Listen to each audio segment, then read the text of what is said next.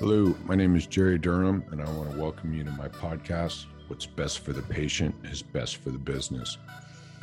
This podcast was put together for you, the healthcare practice owner who wants to achieve success in your healthcare practice and turn this practice, this clinic, into a business. So if you want growth and scalability that drives financial performance, all three of those don't always come together. But if you want that, then you've come to the right place. I'm here to help you be most successful in your healthcare practice and turn it into a business. Cheers. Thanks for coming. Number one in the countdown series. Woohoo! We're here, folks.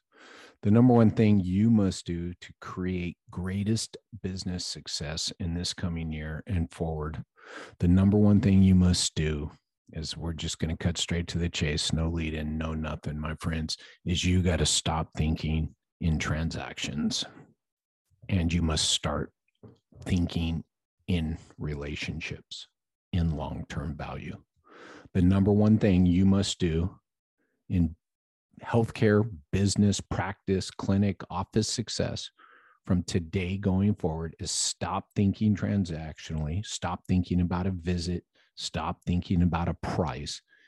Is you've got to move on to thinking more about relationship building and the long-term value of the people you serve. This has zero to do with over-utilizing.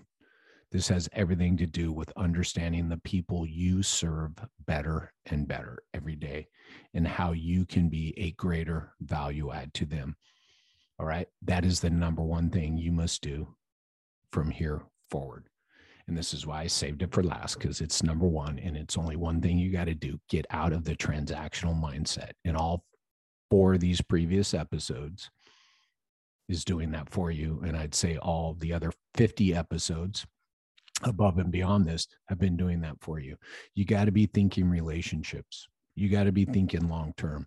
And by the way, long-term doesn't mean you start selling packages for the fucking love of God. That's a transaction.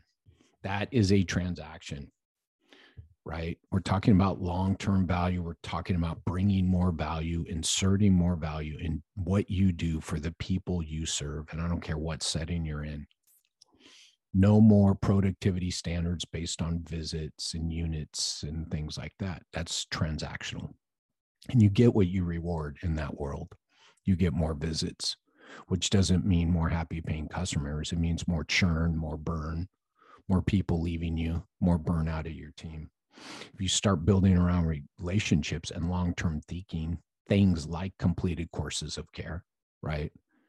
Then you will be more successful going forward.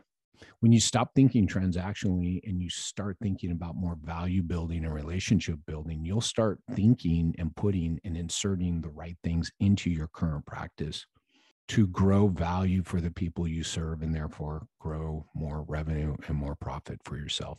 Absolutely nothing wrong with that.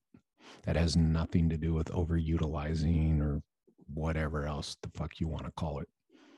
The one thing you must do from this day forward is stop thinking transactionally and start thinking long-term value, relationship building.